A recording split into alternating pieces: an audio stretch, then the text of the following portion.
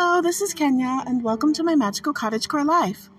Today, we are looking at weather heating up, and I do know that many of us are stuck indoors here in the Midwest because of the fires in Canada, so this is a perfect project to maybe spend some time with the littles and prepare some things that you might not have done before. You might have.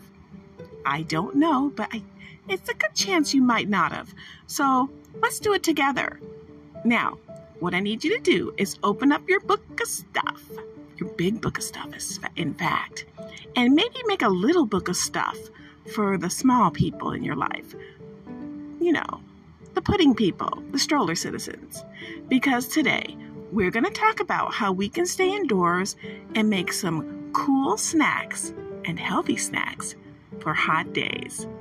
You ready? Let's get started.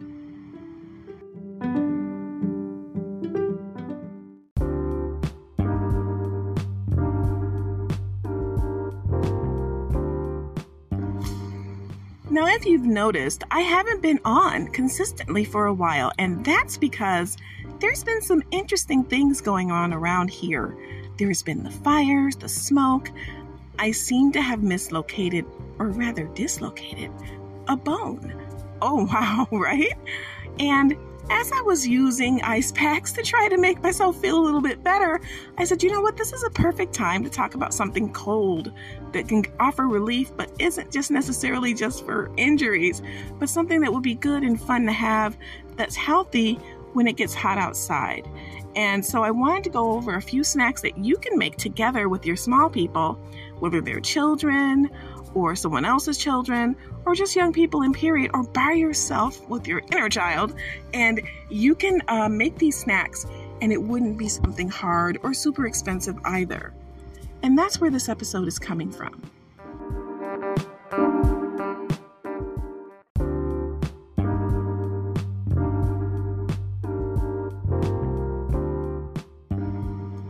So on the first healthy snack for a hot day that could be really refreshing that we can prep in advance, I recommend freezing some grape or cherry tomatoes.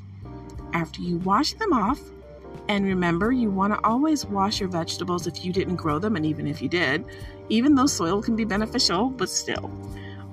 You might want to get a nice blend of a little vinegar and water, or citrus and water, like lemon juice, or even baking soda and water, and rinse them off really well, and then rinse off what you use to wash them, figuratively. And then you can let it dry. Pat them dry and put them in bags. Now, I know you may be looking at me saying, you don't freeze tomatoes whole. Yes, you can. You can freeze small tomatoes whole. You can even do it with large tomatoes. Just understand that they won't ever be crisp because the freezing process breaks them down a bit. But we're talking about snacks. We're not talking about cooking or making sandwiches right now. The tomatoes themselves are the snack. So what you can do is freeze them whole after you've done all the washing and drying, and bag them up. And then when you're ready, when it's really hot outside, and you want to have a quick snack that's healthy too, pull out a few of the frozen tomatoes in a little bowl and go outside and relax and just pop them in your mouth. Now remember, you have to like tomatoes for this to work. So if you don't like tomatoes, this might not be the snack for you. But if you do, this is great. And you can even accompany it with a little bit of basil in a shaker or some Italian seasoning and shake it right over.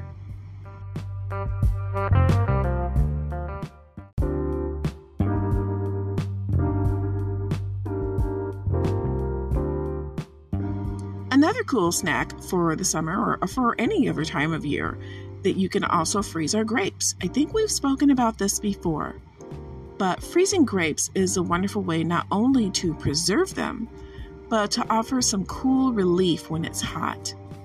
Now here's where the controversy comes in sometimes. There is a school of thought that believes that you should not eat grapes unless they are peeled. And then there are other people who will not eat a peeled grape because they're like, ooh, gross. So it's really up to you whether you peel your grape.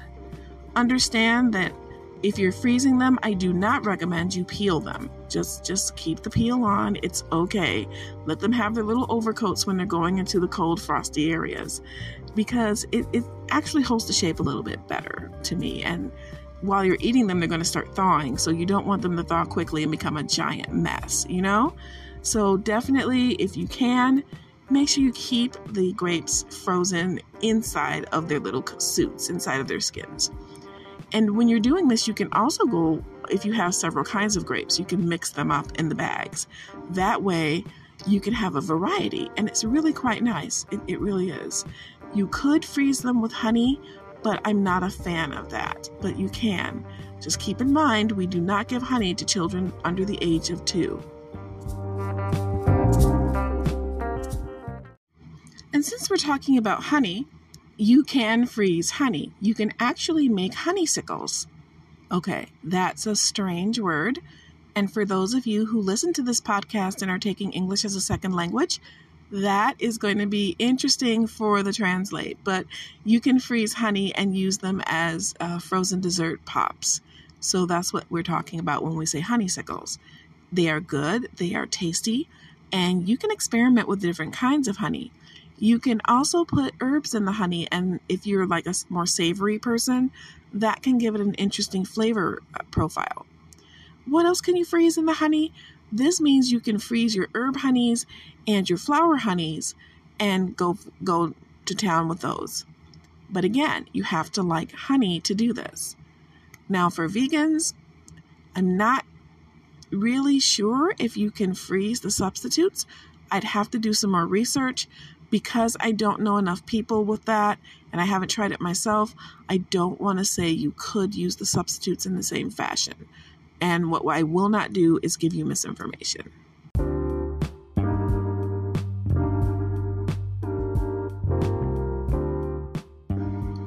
Now, something else that I never have experienced before was frozen rhubarb. My friend, and I think she's a wonderful person too, talented artist, very talented, named Julie Fournier. She actually is the person who was responsible for the original Hazel Park Art Fair in Michigan, and is also the person behind the Detroit Fine Arts Fair, or the Fine Arts Fair. And she just made the most wonderful gift to me.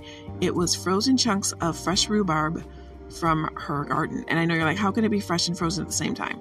She froze it when it was fresh, okay? So that's how. And these are chopped up pieces of rhubarb, and they are, there in order for us to enjoy. I have them in my deep freezer right now. I can't wait to try them. I know that rhubarb is supposed to be tart, so we're going to see. I probably, knowing me, will take it and chop it up a little bit more and freeze it inside of a juice and make a popsicle that way that I can chew on, because I don't just use popsicles like people do. I bite my popsicles because I'm one of those people who just chews up everything. You can't take me anywhere if there's a chewable.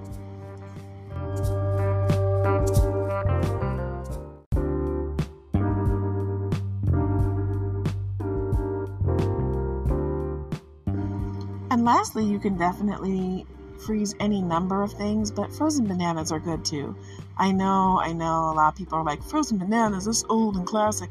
It's a classic for a reason. Frozen bananas dipped in chocolate and just let it go. They are wonderful. They are so good. They last a long time in the freezer, and I can't recommend them enough. And you can make them at home. You don't have to use regular chocolate. You could use vegan chocolate if you wanted to. If you wanted to dip them in something else, I'm sure you could. Personally, I think that it might be really tasty to dip them in strawberry preserves. But that's just me, because I like strawberries and bananas together. And hello, Fluffy. And I can't think of many things more delightful than something that's not only frozen in the hot summer or hot times of year, but also is good for you. It can be good to you and good for you. Who can, think of something better than that? Yes, I know, Fluffy. That's the cat. And, I don't want to just, keep talking and make this a super long episode, because I don't want to freeze anyone out of a long attention span today. See? Get it? Freeze you out. Frozen fruit. Get it? Come on, you gotta get that. All right, I haven't given you a mom joke in a while. You were overdue.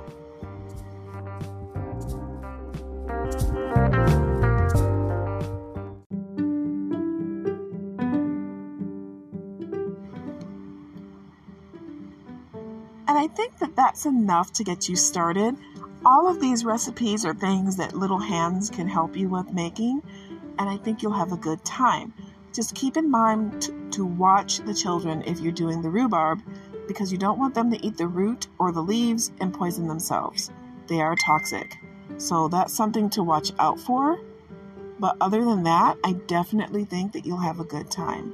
I love making little fun things with my friends, and we're friends, right? Especially when we can involve the stroller citizens. So if you try this, please let me know. I hope you're enjoying your summer, and I hope to hear you and see you in the Shire on Facebook. I love the messages I get from you. I know everybody's kind of shy. We are looking at possibly closing the Shire, as people tend to message the page directly. So if you would rather I keep it open, please let me know, because I don't want anyone to feel left out. You can still message the page, and it's absolutely fine. There's not enough ways for me to say how thankful and grateful I am for all the support you've given me over these years. And you taking time out of your day to listen and to go on these little mini adventures means the world to me.